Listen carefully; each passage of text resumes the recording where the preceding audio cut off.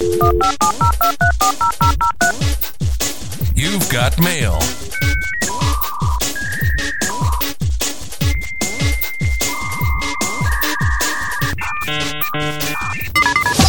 This is Andy and John Talk Telecom with Andy Netzel and John Rewe. You're logged into Andy and John Talk Telecom. I'm Andy Netzel. I'm John Rewe.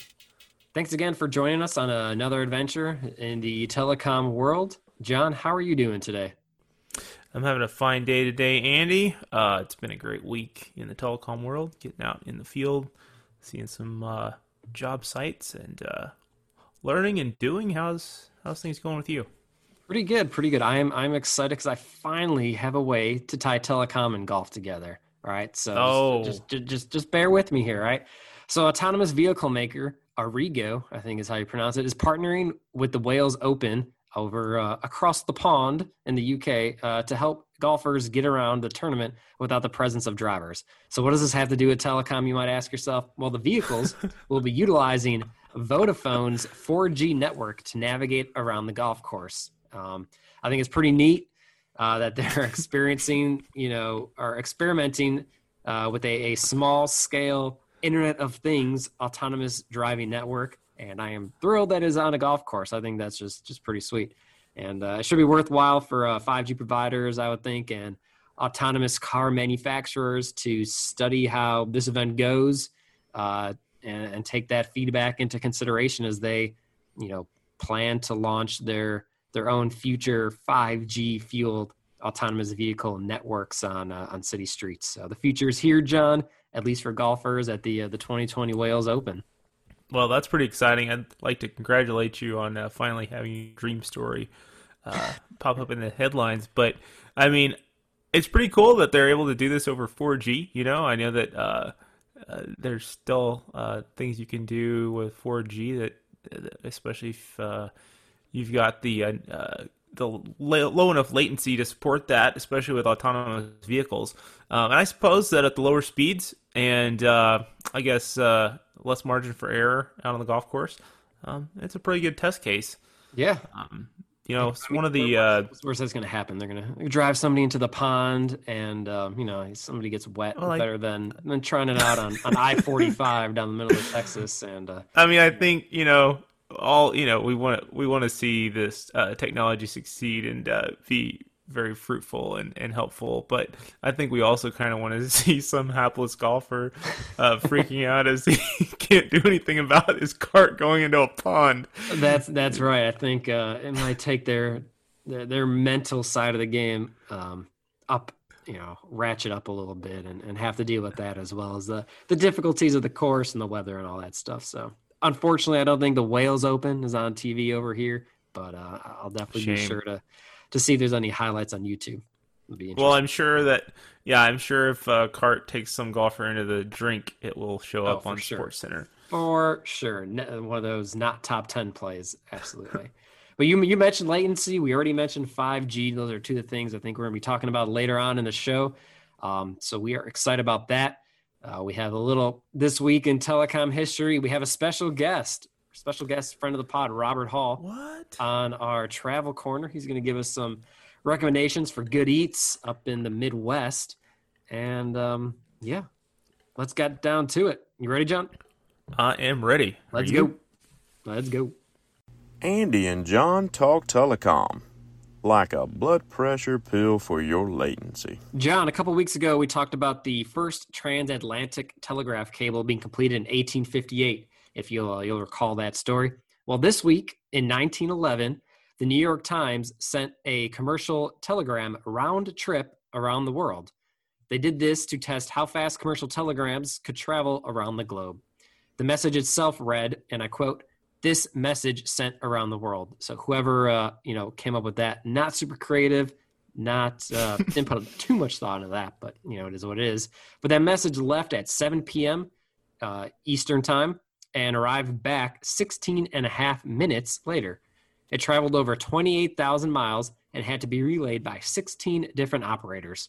Cool fact, the building that the message originated from is 1 Times Square, and that building is better known for where the big ball drops on New Year's Eve. Have you ever seen that on TV? Or maybe you've been there yourself. Who knows? But That is where the that telegraph originated from.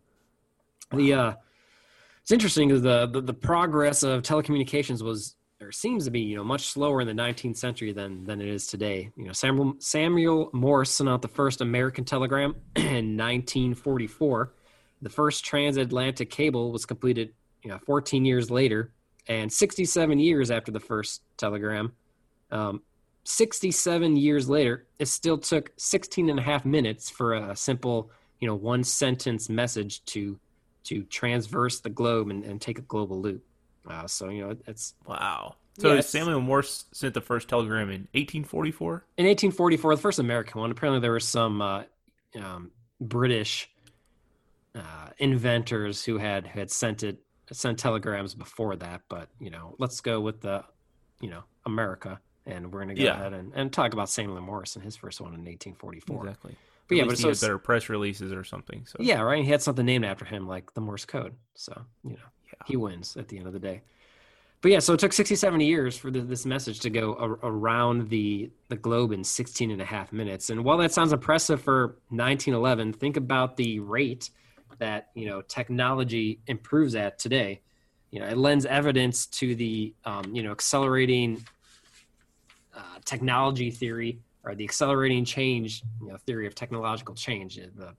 As time goes on, the faster that technology changes, and the more technological advances that we discover and that we make. So that's this week in telecom history. Although, sorry, one more thing. You may be wondering, what was the route that telegraph took? Well, if you will indulge me, it started in New York City and went westward across the United States from New York to San Francisco, out to Honolulu, then Midway Island, Manila, Hong Kong, Saigon, Singapore, Madras, Bombay, Aden, Suez, Port Said, Alexandria, Malta, Gibraltar, Lisbon, the Azores, and finally back to New York City, New York, good old US of A. So that's a pretty impressive route spanning the Pacific and Atlantic Oceans. That's just a pretty remarkable feat for what seems so long ago. And that was, okay, so I think the circumference of the Earth is like 29,000 miles or something? And it sounds like with that route, it was a bit of a zigzag, so I guess that message traveled quite a bit further than that. Yeah, it says it took 28,000 miles, so I think some of it was because maybe in the upper hemispheres, I have not broken out my ruler and checked the validity of that statement, but yeah, it's a long way to go either way. Huh, fascinating. Well, not exactly low latency, but at its time, I think 16 minutes was pretty good. I think they would take it. It's just impressive for having to go across the Pacific, the Atlantic, all through Asia. I think the New York Times was most impressed with the routing through India because it had to go through dense jungles, and just impressive. So there's your weekly history lesson, and let's move on to our first topic. All right, so this week I'm going to talk about latency, as we've already discussed a few times in the beginning of this pod. 5G is not enough is the title of this segment. And what do I mean by that? Well, we hear a lot of talk about how 5G will usher in the golden age of IoT, Internet of Things, self-driving cars, industrial automation, all this stuff. But 5G alone is not going to get us all the way there. These use cases we've been talking about for a long time.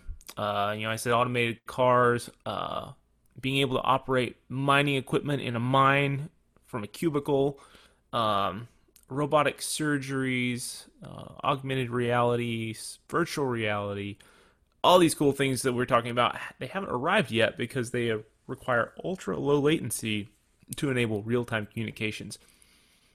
So, it's one thing to support real-time voice and even decent video conferencing. We've been doing that for a long time. We're recording this podcast on Zoom, and although y'all aren't seeing the video, we're seeing it, and it works pretty well. But these things are not really data intensive. If our Zoom calls were in 4K video, that would change things. That would require a lot more data, but we don't really need 4K video in our Zoom calls. But imagine if the stakes are higher, like remote robotic surgery. in a life and death scenario like that, you need extremely high resolution video, and you can't have any lag. So what you see on the screen has to be in real time. So if you've got a surgeon sitting in a room over here and a patient's who knows how far away with a robot, there can't be any lag. You can't cut the wrong thing. No. We talk about bringing haptic technology into the mix, where the surgeon might have gloves on, and he would have vibrations or haptic responses that mimic what is happening as if he were holding the tools himself. And that's some really, really nuanced little movements and things. And so not only the video, but the data to support all that stuff is a huge amount of data, and there's no room for error. It's got to be real time. So, a lot of this holds true in the case of autonomous vehicles too. So when you consider a car traveling 70 miles an hour travels over 100 feet in 1 second, it becomes clear that processing all the data required to avoid crashes can't be delayed by a lag in the network. So how do you remove this lag time? Well, one step, of course, is high-speed networks. When we see so much of this being built right now, fiber is being just put all over this country. The country's everywhere covered with fiber. And then you've got these massive 5G deployments going on. And 5G will play a huge role in this reduction in lag time, because many of these use cases for IoT involve things that require wireless connectivity. So being able to provide fiber-like speeds wirelessly, that's what 5G is going to do for us. But there remain other weak links in the network that must be overcome to enable these real-time data transfers. This lag that we talk about is called latency. So what is latency really? Well, in our context, it's the amount of time it takes for a request to travel from the sender to the receiver, and for the receiver to process that request, prompting the desired action. So it would be, or an example would be, the time it takes for the remote surgeon to move the joystick or manipulate his haptic glove or whatever controller he's using, and for the signal to travel over fiber or 5G or both through the network, and then signal the robot to cut something on a patient or in a patient. Obviously, that has to be extremely precise. I was going to say, John, so, I mean, if someone's performing surgery with this, the lag rate, the latency has to be essentially zero. Essentially, yes. I would assume. Is that theoretically possible? I don't know if zero is possible, but obviously we're going to get as close to zero as possible. Then one of the things that is going to get us there is, well, the signals that we're talking about right now have to go through various routers and other network devices. And each of these hops slows things down. So even fiber can slow things down if the data has to travel over long physical distances. Fiber is, of course, the fastest medium of transmission, but it's limited by the speed of light.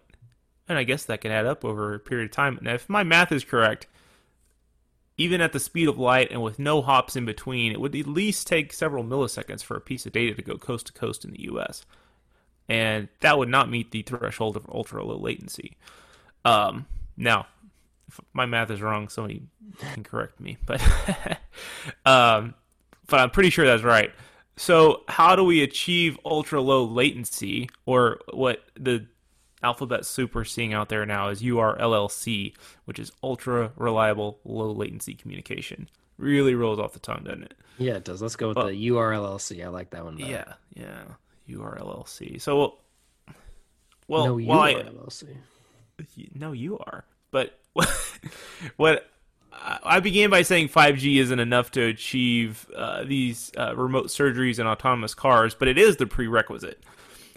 These new super fast wireless capabilities, all interlinked with fiber, enable faster data transmission than ever before. But the next step is integrating that with edge computing to cut down on the distance and number of hops data has to travel before being processed and acted upon.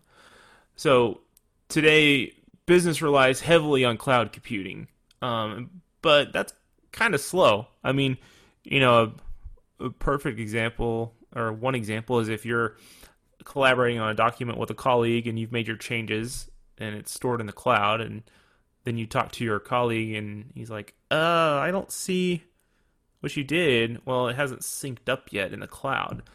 And so there's an article in, it's zdnet.com that describes this nicely. I'll just read text from this site. It says, the problem with cloud computing service today is that it's slow, especially for artificial intelligence-enabled workloads.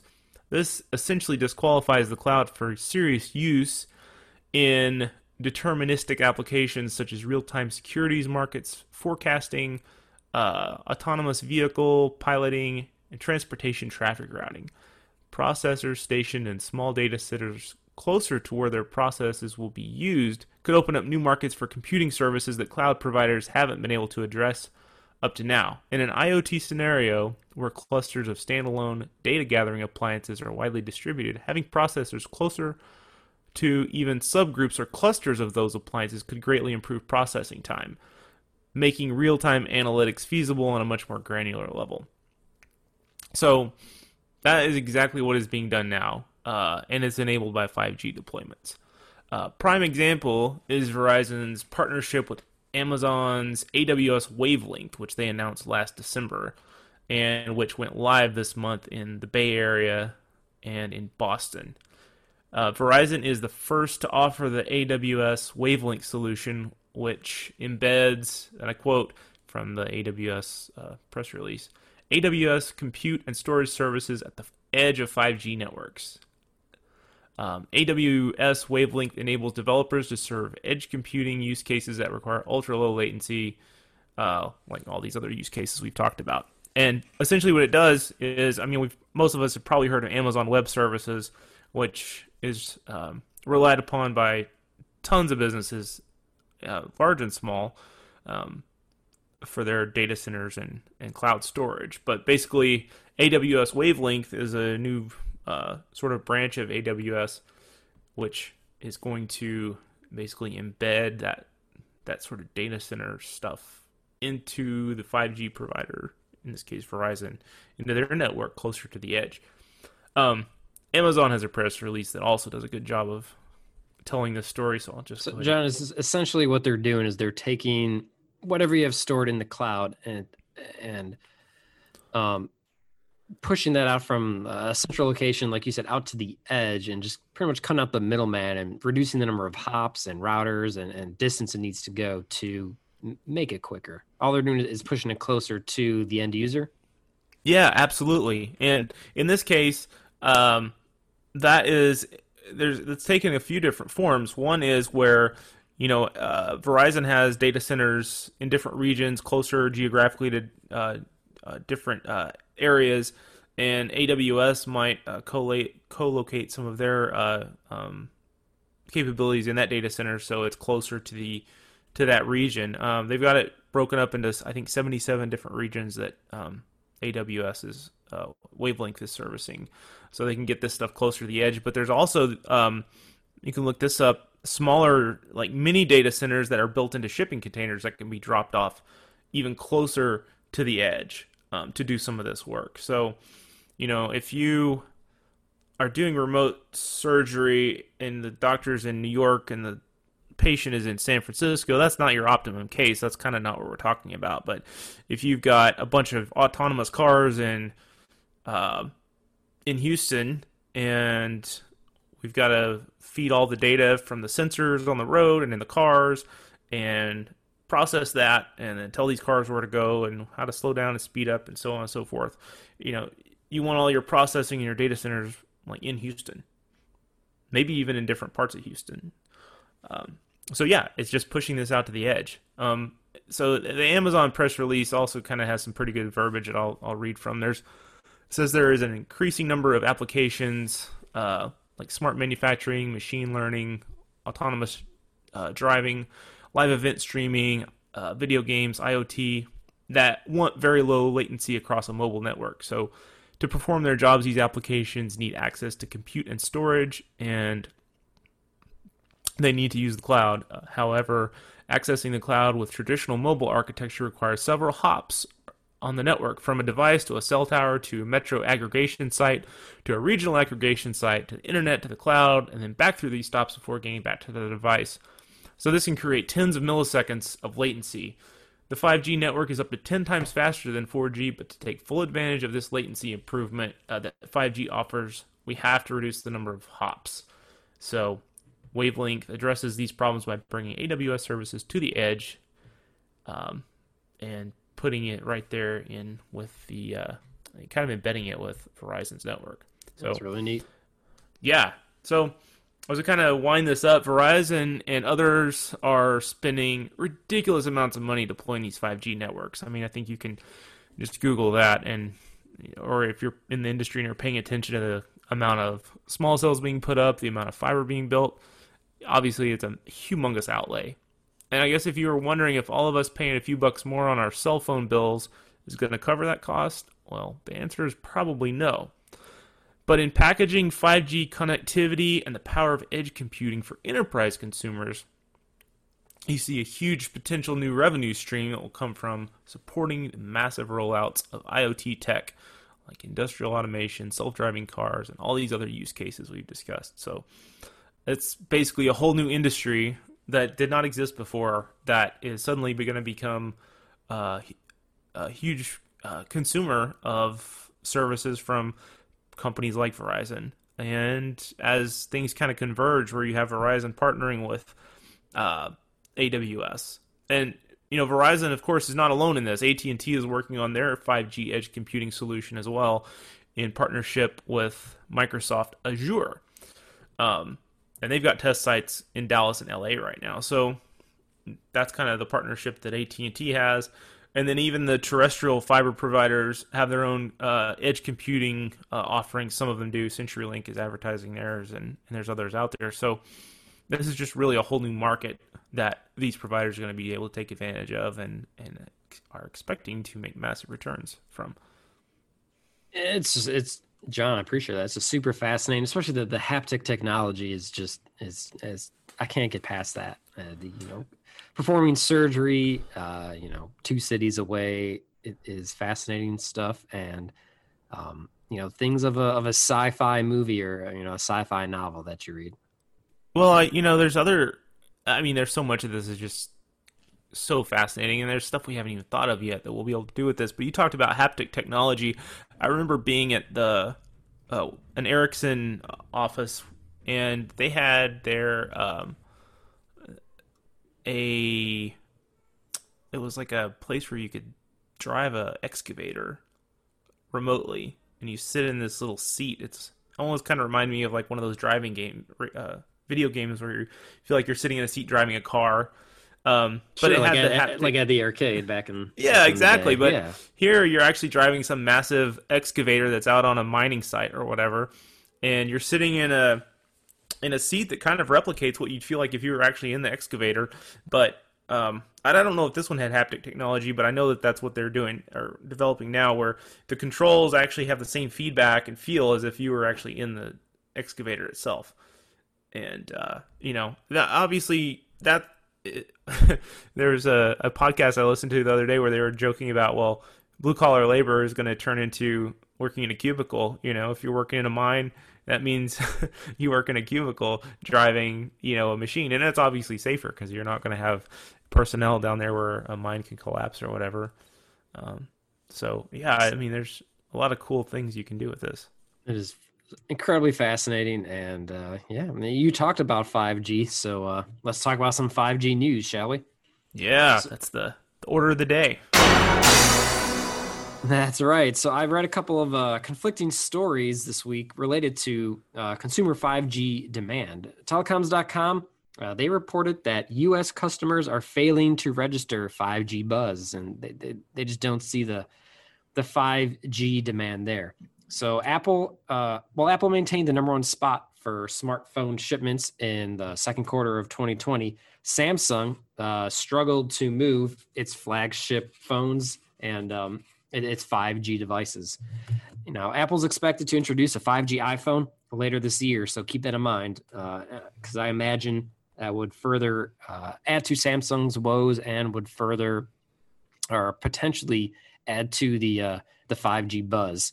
But after seeing the results from Samsung, Apple may choose to wait another year to introduce their 5G device. COVID-19 for sure is sure to have had an impact on sales, as Samsung shipped 59% fewer 5G supported phones than the same time last year. 2020 was supposed to be the year of 5G, John, but that is looking less and less the case as we reach further and further into 2020 and draw ourselves closer to 2021. Of the 4.1 million 5G phones sold in the United States thus far, not just this year, but up until now, Verizon accounts for 54% of that total. Verizon has sold 2.2 million 5G phones, with AT&T a distant second at 629,000 5G phone sales. T-Mobile has sold 501,000 and Sprint 483,000. Globally, South Korea shows about 7 million 5G phones, with 13% of their population owning a 5G phone. Compare that 13% in South Korea to 1.2% in the United States. So right now, only 1.2% of phones in the United States are 5G compatible. Wow. The largest 5G phone population, China, with 66 million 5G subscribers, or around 4.7% of that country's population. So, John, we hear 5G here, we hear 5G there, we hear 5G everywhere. It's the future. It's coming. Heck, I've even heard some people already talking about 10G. But the matter of the fact is 5G still isn't fully here. And we see that, with 5G at the home, not being rolled out to every city, even close to every major metropolitan area yet. We see that here with 5G cellular service, with only 1.2% of the population of phones in the United States being 5G compatible and having a 5G chipset. We still have just a ways to go with 5G, and it's just not generating the buzz that I think the industry thought it would thus far. Like I said, you think it's a factor of not as many 5G devices being available, or just not enough 5G network actually available? I think it's a little bit of both. I think it's the network and the device. So the iPhone, to my understanding, is the most popular cellular device out there, and Apple has not come out with one with a 5G chipset yet, even though it is supposed to this year. And I think part of it is the network. We see the commercials from the various providers saying, we have 5G coverage nationwide, but the National Advertising Board has come back to a couple of those companies and has said, you can't advertise that because you actually don't have 5G speeds nationwide just yet. So I think it's a little column A, a little column B there. But I think it is coming along, because the contrasting story comes from 5G Americas, which doesn't paint such a gloomy picture for 5G networks and the future 5G. They're stressing quarter-over-quarter growth, more growth in 5G tower and radio deployments despite COVID-19, and an increased number of 5G-enabled devices. So they're choosing to look at the glass half full. Like, yes, is 5G fully here? No, but we're continuing to see growth in both the deployment of networks and in the sales of 5G-enabled devices. So there are currently over 100 5G-enabled devices available to consumers worldwide. Commercial 5G networks number 82 globally, and that number is expected to more than double to 206 by the end of 2020. So this was at the end of second quarter. So, COVID-19 might have knocked some of those down, but they were expected to have 206 commercial 5G networks worldwide by the end of this year. Of those 100 plus 5G enabled devices I mentioned earlier, there's increasing support for all three methods of 5G deployment, both are including millimeter wave, low band, and mid band. So we're seeing a good spread of the different methods of 5G being covered by cell phone manufacturers being willing to support all three of those methods. So hopefully we'll be able to put the pandemic behind us and continue the rollout of 5G. I imagine, like I said earlier, 5G will get a huge boost when Apple eventually introduces an iPhone with a 5G chipset. I mean, I'm sure, John, I'm sure you've seen the Apple release parties, in the fall, in the past, and Oh, they're yeah. usually widely attended and widely scrutinized and watched. So I think 5G will get a big boost once, Becky on the block can get her latest, iPhone update that she wants to get a new iPhone every year, and this one happens to have 5G. Yeah, so I think we'll get a big boost there. And Well, I mean, I think so. I mean, I could speak for me as being a pretty staunch Apple guy and an iPhone guy. you don't get a new Despite phone every year, do you, John? No, I don't. And in fact, all right. Good. I actually just got my newest iPhone a few months ago after holding on to my 5. S. Nice, man! You should long just time. waited another year, and maybe you would have Wasn't had that that isn't that what 5G. they always say though? Like, Yeah. oh, I need a new phone. I had to go get one. Wow, man! If you would have just waited a year, like, oh, I guess you could just buy a new one every year. But that's very expensive. It's But It you know, is. if I had a 5G capable iPhone, then I would pay a lot more attention to when is 5G coming to my town. Absolutely, and it makes no sense to have a 5G chipset in your phone if you don't have 5G in your area. You're just, I mean, it's not even overkill. It's just not. It's no kill. It's just not working as it's as it could if there's a 5G network in your area. And the FCC is doing its part. Heads of the CBRS auction and the recent opening of more mid-band spectrums. So they're pushing for the more rollout of 5G networks. So 2020 may not be the year of 5G. It's really not the year for really anything positive, but 2021 will certainly see great movement and advancements in the 5G world. At least I'm hoping so, John. Oh, yeah. Well, I mean, 2020 has been a rough year all the way around, but one thing that we have seen is that a lot of communications infrastructure continues to be built, and without a tremendous amount of delay, in spite of everything else that's slowed down. So, even if we're still getting things sorted with our 5G deployment technologies and which spectrum we want to do, and, as the companies find their learning curve and find, how do we need to bring more people online. In the meantime, at least, if you call 2020 a lost year in many respects, at least they got a lot of towers up and a lot of fiber in the ground to support whatever, evolutions. That's right. They're supporting the build it and they will come theory. Verizon is the CEO said in January that they were still all in on their millimeter wave technology, and they were still building towers out there and trying to expand their network. So the build it and they will come theory may come to fruition. We'll see if it works out for them. Indeed. Well, I am looking forward to gigabit speeds on my iPhone. Will be pretty cool, honestly. Can't wait. I cannot Next wait year. for it either. Well, hey, John, I appreciate it. Some good talk, some good discussion about 5G, about latency, haptic technology, all things that are incredibly fascinating and things we'll be talking about in the future because they ain't going away. So we'll take a quick break. We will be back with special guest Robert Hall for his recommendations in the upper Midwest on a couple of joints that he had some delicious meals at. After that, we'll come back with the upcoming SCTE trains, and we will get you out of here. Thanks for listening to Andy and John Talk Telecom. You're listening to Andy and John Talk Telecom.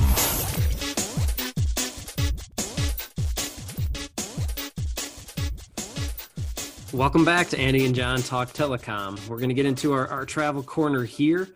We have a special guest, a friend of the pod, Robert Hall. We've known Robert for a good bit, and we've traveled a bunch with him and eaten at a lot of good places with him, haven't we, John? And that's for sure. And so we know that Robert has some good recommendations. So we're gonna temporarily call this segment, at least this week, Robert's Travel Corner. So Robert, welcome to the show. Thank you, guys. Appreciate you having me on. I appreciate the fact that when you go to somebody that you're not necessarily asking them telecom questions, food questions, you come to me. I appreciate that. It means a lot to me. Well, we know you're extremely well-traveled, and I know you've got some great morsels of truth to share with us on that topic. Yes, I enjoy my food. I'm not gonna lie about that. We're not gonna waste dollars or calories on anything not worth spending the time on. So, actually, as you guys know, I used to travel quite a bit north, and I spent quite a bit of time in the great state of Michigan. And when I wasn't trying to stay warm, I did have some really good eats up there, and a couple of different places. One of my favorites was in Fowlersville, Michigan, or Fowlerville, Michigan, and outside of Brighton. I actually broke down there early one morning and was within walking distance of this place. I had made a phone call. It was going to take a while to get to my truck to tow it. So I walked in this place called the Olden Days Cafe. And to my surprise, from the moment I opened the door, the smells hit me. I was pretty fired up. But I'm a breakfast guy, so didn't take a whole lot to get me excited about that. But I then sat down to what was absolutely the lightest, I guess, fluffiest maybe, pancakes I have ever enjoyed in my life. Just completely unexpected. I asked some questions about, the chef in this case, or cook, whatever, and they had explained that he had been a chef in Detroit area and maybe ran into a little issues or trouble and came out there to them, and they were happy to have him. And I tell you what, I was happy they had him as well. And I went back there a handful of times from that point forward. I had a customer there outside of the Brighton area that enjoyed meeting me over there from time to time to get the day started off right. And just a really laid back place with some excellent food and some good people to spend some time with there. Definitely one of the things that I enjoy about food is the experience. The food obviously is number one, but where you are and the good people that are taking care of you are just as important. What kind of pancakes do you like? Do you get chocolate chips and whipped cream? Do you get strawberries and whipped cream? Just like I'm plain with some syrup. What's your go-to pancake order? Yeah, if you can get me on plain, then I might branch out on you. But I'm going just like donuts. I'm going to go in the first time. I'm going to just get your iced donut, the plain, and just see what you can do. And that's pretty much what I do with pancakes as well. And this place just, it rocked. I don't know that I've ever had a lighter, fluffier pancake ever. I like it. And that's something coming from some high praise coming from you. You're an Alabama boy through and through. You don't like that northern Yankee food. So for you to tolerate that and to give and heap praise on them, I think that's that goes a long way and says something. Absolutely. And it made a rough start to a morning worth the problems that I was having with the truck at the time, worth it. So definitely a change in where I was headed for that day with that place. And that kind of segues me into the next location I had up there, as far as not really knowing what I was getting into when I first started traveling into Michigan, and how many different types of changes, I guess, in food that I would experience as I went from state to state. I mean, you would think we're in America, it's all the same general food going back and forth, but it really isn't. And it's amazing from barbecue to just simply burgers, how things change. And I had gone in a little place called Kennedy's Irish Pub. It's near Pontiac. It's definitely outside of Pontiac. I think it's maybe Weatherford Township or something, or Waterford Township. Either way, I wandered in there. I can't remember exactly how, one evening for dinner, and ordered something called an Irish burger, which I was delighted to find that you could not only have a burger, but you could also take finely sliced corned beef on top of that, and the experience just goes through the roof. They had a special condiment that went with it. Exactly how they prepared that, I'm not sure, but the combination of it was a thick burger. Then you got the corned beef on top of it. It's just wow. And then tell me you paired that with some Jameson. It's one of those things you have to do. As a matter of fact, in that same area, I think it's probably not 20 or 30 miles away, there's another Irish place called Jameson's Bar and Grill. So anyway, it's apparently it was a highly Irish background area there in that general vicinity. But anyway, that was my introduction to an Irish burger, and I enjoyed those kind of throughout the Indiana, Ohio, Michigan area there from time to time when I saw it on the menu. So the Irish burger is a thing in that region then? Yeah. I had, like I said, I mean, I didn't know what an Irish burger was. I started reading and like, holy cow, corned beef on top of a beef patty. You can't go wrong. Stack it up. And then, like I said, they added some really interesting condiment to it. I can't even tell you exactly what it was based on, but just I had quit talking and started eating by that point, and it was over. I couldn't wait to get back over there. Wow. That's pretty fascinating. I wonder if we could find an Irish burger down here in Texas somewhere. I'll have to Google that. Yeah, there you go. Look around. There's a chain, Moe's Irish Pub, and they got a lot of different Irish fare. I think I've seen it here in Houston. I think they have one in Austin as well. I'd have to check it up, but they might have that Irish burger that you're looking for. There you go. Yeah, I love traveling around and finding these different regional specialties that today it's kind of gotten where a lot of stuff is just spread as the world gets smaller, and like you can find In-N-Out burgers across the whole U.S. pretty much now, where it used to be like confined to the Southwest, and there's still unique things in different pockets of the world, and that's fun to discover. Nothing better than finding a non-chain restaurant while you're on the road. Nothing better than that. Oh, no doubt. And another thing, since we're still on this subject, another thing that I found as I went through that region that I was not used to or had never heard of before was they had taken nachos and made kind of an Italian nacho situation where they took, I guess, the pasta and then had it fairly thin and fried it like you would a chip. So it kind of turned into a pasta-based chip, for lack of a better description. And nice. Those things they were really good, and they would top it with like pizza type toppings for those of us that are not as chef oriented, and it really was a different experience. But I think they called it an Italian nachos or something of that name. You make nachos about just about anything. I had a sushi nachos or poke, one of the two nachos once, and it was just deconstructed sushi on wonton chips, and it was delicious. Nice. Yeah, there you go. Sounds like you make any sort of nachos. I can get behind that. Try that. Nachos are your friend. That's been my favorite. My favorite marquee so far in Texas was I was driving down the road and looked over, and it had a marquee that said, "You can't make everyone happy. You're not queso." That's just like that's you're about right. right. I'm not queso. I can't make everyone happy. That's queso correct. makes everybody. If you don't like queso, then I don't know what's wrong with you. You're missing out. Yeah, you're trying not to be loved. Is what you do. That's right.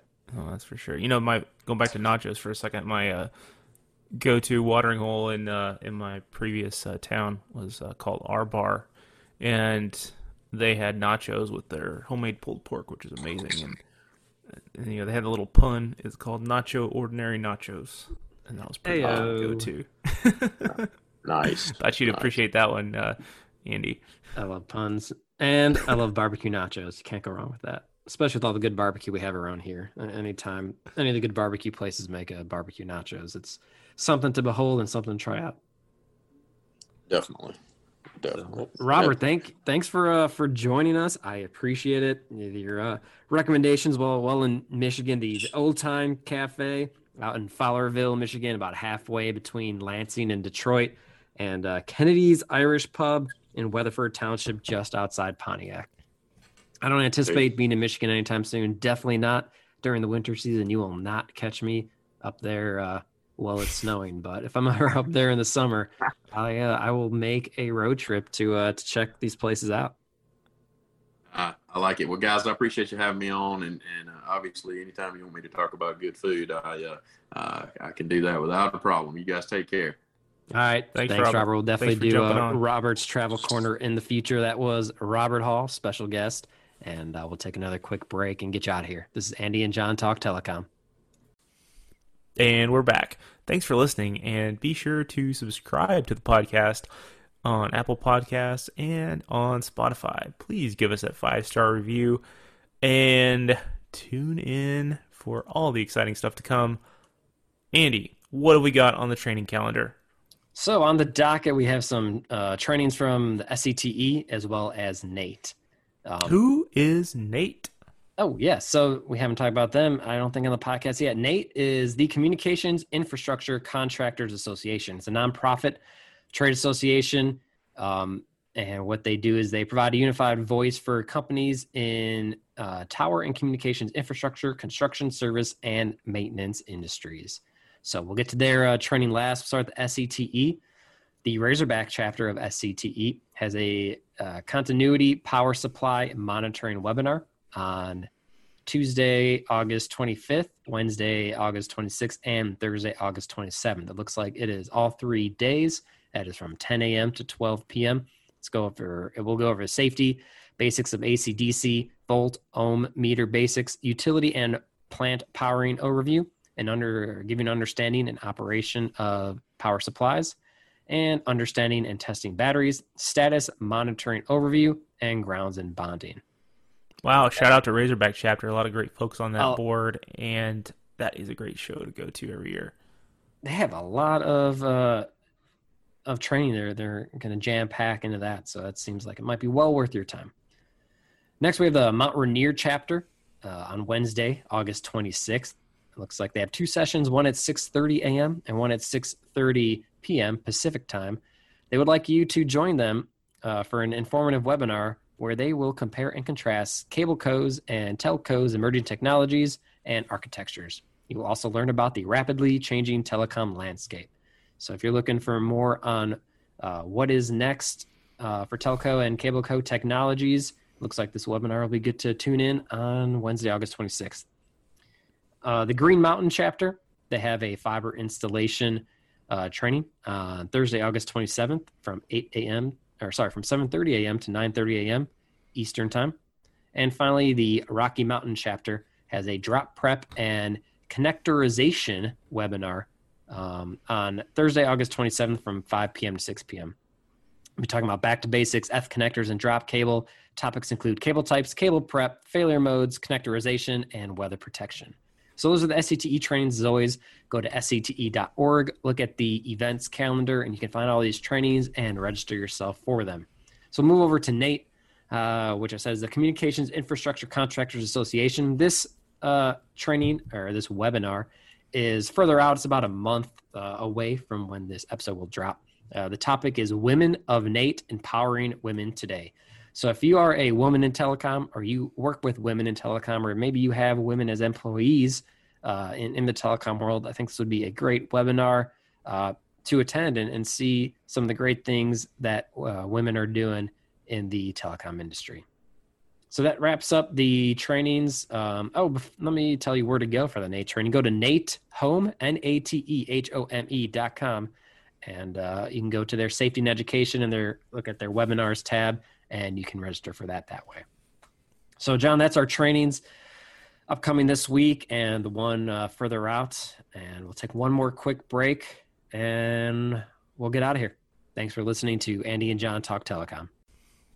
All right, welcome back. We are just about done. Thanks for hanging with us today. If you have made it this far into the episode, you are a true all-star. You are a trooper. Gold star for you.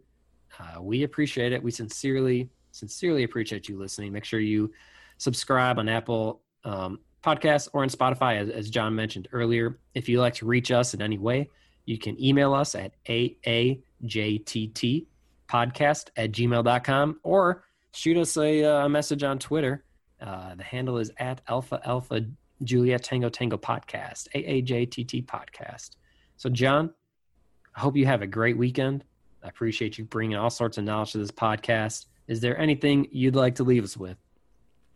Well, I just can't believe we've made it this far without mentioning satellite-based internet, but we'll say that. It's the first time that we really haven't talked about Starlink or Blue Origin, but we just did, so we don't get to break that streak. I mean, I read some stuff about Starlink and this week, but it was more just about them deploying satellites and more of their beta test speeds. So nothing really breaking to talk about just yet. But I think there are good things on the horizon for rural internet access via satellite. And I think a lot of people are going to be happy once they have that option. Whether it's cost effective or not, I think they'll be happy just to have the option. Nice. Well, Andy, you're going to be brave in the heat this weekend to play a little golf? You know it, man. I might go right now. It's the heat ain't going to keep me down. So you have any plans this weekend, John? Maybe a little bit of paddle boarding and relaxing. I don't have to move anything this weekend, so looking forward to it. Enjoy your new digs, buddy. I appreciate you joining me on this. And listeners, I appreciate you guys joining us on this telecom journey. Until next time, Andy and John logging off.